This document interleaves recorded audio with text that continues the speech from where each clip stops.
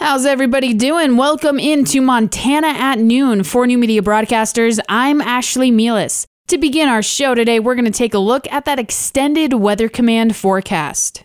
For the rest of today, it's going to be sunny with highs 70 to 80 degrees and west winds 5 to 15 miles per hour. Tonight, it'll be partly cloudy with lows in the mid-50s and southwest winds 5 to 10 miles per hour, shifting to the southeast after midnight. Tomorrow, it's going to be breezy and warmer and partly cloudy with highs 90 to 95 degrees and southeast winds 5 to 10 miles per hour, increasing to 15 to 25 miles per hour in the afternoon. Tomorrow night, it'll be breezy and mostly cloudy with lows 60 to 65 degrees and southeast winds 15 to 25 miles per hour, shifting to the east 10 to 15 miles per hour after midnight. On Saturday, it's going to be mostly cloudy with a 20% chance of rain showers in the afternoon. Highs will be 85 to 90 degrees and east winds 10 to 15 miles per hour, shifting to the south 10 to 20 miles per hour in the afternoon. On Saturday night, it will be cooler and mostly cloudy with a 40% chance of rain showers and lows around 50 degrees. And coming on Sunday, it's going to be cooler and mostly cloudy with a 50% chance of rain showers and highs 65 to 70 degrees. To continue, let's take a look at today's local news. The Milk River Joint Board of Control and the State of Montana Reclamation announced yesterday they will be replacing 2 drop structures on the St. Mary Canal. The replacement will be for Drop 2 and Drop 5. These high-risk structures were inspected last month after a concrete drop structure failed at the canal. Together, HDR Engineering and Sletton Construction Companies will be carrying out the replacement. These participating parties will be working alongside the Blackfeet tribe to ensure all tribal clearances are met. The replacements are scheduled to be completed by the end of summer 2020 and could potentially provide late water delivery to Fresno Reservoir for next season's storage. Nelson Reservoir and Fresno Dam currently have above average water levels and are set to provide irrigation deliveries into next month. So far, municipal water shortages below Fresno Dam are not anticipated. For more information, you can visit usbr.gov.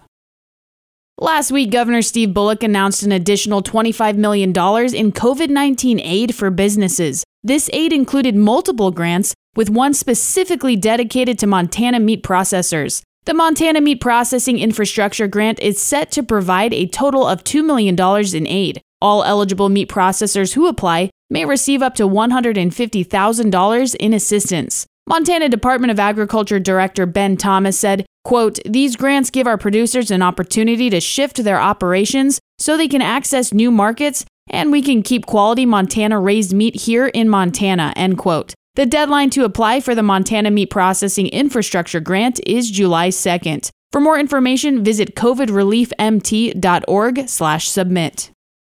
The Northern Lights Athletic Scholarship Foundation is putting on a golf scramble Saturday, June 13th at 10 a.m. at the Prairie Farms Golf Course. NLASF Administrative Director Bobby Morse said they had to cap the tournament at 18 teams because of COVID-19, but they are excited to put on the event and they have some great games planned for the course. We have lots of different games to play, like a dice roll, a chip-off. We have a special shot on hole 18, just different activities for people to do while they're out there doing the scramble. Morse said there are 4 people allowed per team, and each team has a chance to win some great prizes. We have 10 prizes for each hole. They're mainly contributions from either our local businesses or our coaches from here at the college. We have a prize for the low-grossing team, and we offer prizes at the course itself in the pro shop. Morse said they also have 2 $500 sponsored holes that teams can win. NLASF is asking teams to arrive by 8 a.m. The golf scramble is set to begin at 10 a.m. Registration for this event has currently reached its maximum. For more information, visit nlasf.com.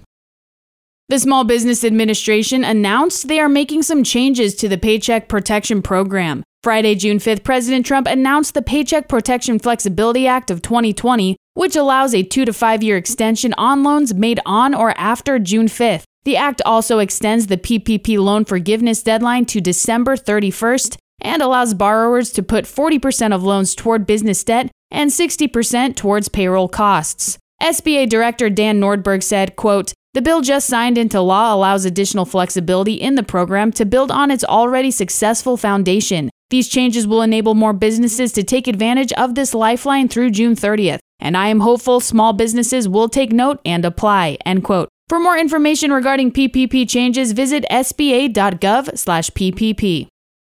Well, guys, that will do it for our local news today. Now let's see what's going on in and around our state. The Montana Supreme Court has upheld an order that a retired Texas businessman paid the state more than $500,000 in income tax, interest, and penalties for money earned from 2008 to 2012. The Department of Revenue said it had audited Clayton A. Greenwood's non-resident individual income tax returns in 2013, in which he said he was a resident of Texas. However, the court said Tuesday that Greenwood had been voting in Montana, kept his state's driver's license, and reported being a resident in order to obtain hunting and fishing licenses and a concealed weapons permit. Greenwood's attorney declined to comment. Officials in northwestern Montana have released the names of a homicide victim and the suspected killer who was shot and killed by officers after a pursuit. The Flathead County Sheriff's Office says 62-year-old Maxine L. Hale was found dead of a gunshot wound in a residence west of Kalispell at 11:40 a.m. Tuesday. Deputies were searching for the suspect, 52-year-old Richard Mason, when an officer spotted his vehicle and tried to perform a traffic stop. Mason led officers on a pursuit that ended when his vehicle struck spike strips in Lake County. Officers say Mason fired at Deputy Matthew Vander Ark, who returned fire along with Montana Highway Patrol Trooper Jerry Wren. The sheriff said Mason was a tenant of Hale's. The state health department announced 8 new cases of COVID-19 in Montana out of more than 1,400 additional tests. 6 of the cases announced Wednesday were from Gallatin County and 2 were from Bighorn County. Gallatin County officials voted Tuesday to allow bars, restaurants, breweries, distilleries, and casinos to stay open until 12:30 a.m. A COVID-19 case reported in Missoula County in late May was a false positive. Because Missoula had gone weeks without a positive case, the state health department called for the person to be tested again. The second test came back negative.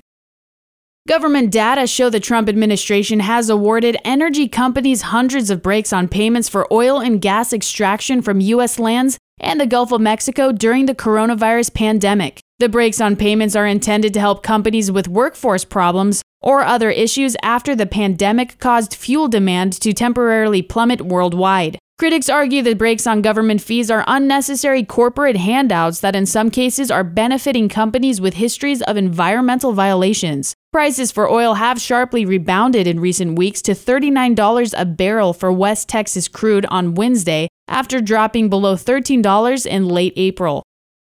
North Dakota regulators have approved a permit for an energy company that wants to build dozens of wind turbines in Burke County. The State Public Service Commission gave approval for the Northern Divide Wind Project and a 41-mile-long transmission line to a substation in Mount Trail County. The Associated Press reported the project includes up to 74 turbines, which would generate about 200 megawatts of wind power. Northern Divide is a subsidiary of NextEra Energy Resources, which last year had been denied for a permit for another subsidiary, Burke Wind, because of concerns about dangers to migratory birds. And that's going to conclude our state news today. Now let's check out those wheat prices per bushel. In Hill County, winter wheat is $4.75, while spring wheat is $4.68. In Blaine County, winter wheat is $4.07, while spring wheat is $4.70. In Liberty County, winter wheat is $4.22, while spring wheat is $4.75. In Choteau County, winter wheat is $4.75, while spring wheat is $4.73. And in Phillips County, winter wheat is $4.65, while spring wheat is $4.58. To continue, let's take a look at today's funeral notices. George Gaylord Rice, age 87, passed away peacefully surrounded by loving family March 25th at Big Sandy Medical Center of Natural Causes. A celebration of life will be held in Big Sandy on Friday, June 12th at 11 a.m. at St. Margaret Mary Catholic Church. A graveside service will be held for Rex and Christine Dramstad at 2 p.m. on Friday, June 19th in Highland Cemetery. Please visit Rex and Chris's online memorial pages and leave a message of condolence for their family at hollandbonine.com. Charles Frank Brecky passed away peacefully on June 3rd at the age of 86. Graveside services will be held on Thursday, June 11th at 11 a.m. at the Harlem Cemetery. Reception will follow at the VFW. James Peter Reed, age 91 of Turner, passed away March 28th in Great Falls. The funeral service will be held on Saturday, June 13th at 11 a.m. at the Turner Christian Church. Well, folks, that will conclude our show today. I want to thank you for tuning in. And remember, we are your primary news source 7 days a week on KOJM and KPQX. I hope you all have a great rest of your day and make sure you stay safe out there on the High Line. For New Media Broadcasters, I'm Ashley Mielis, and I'll catch you next time on Montana at Noon.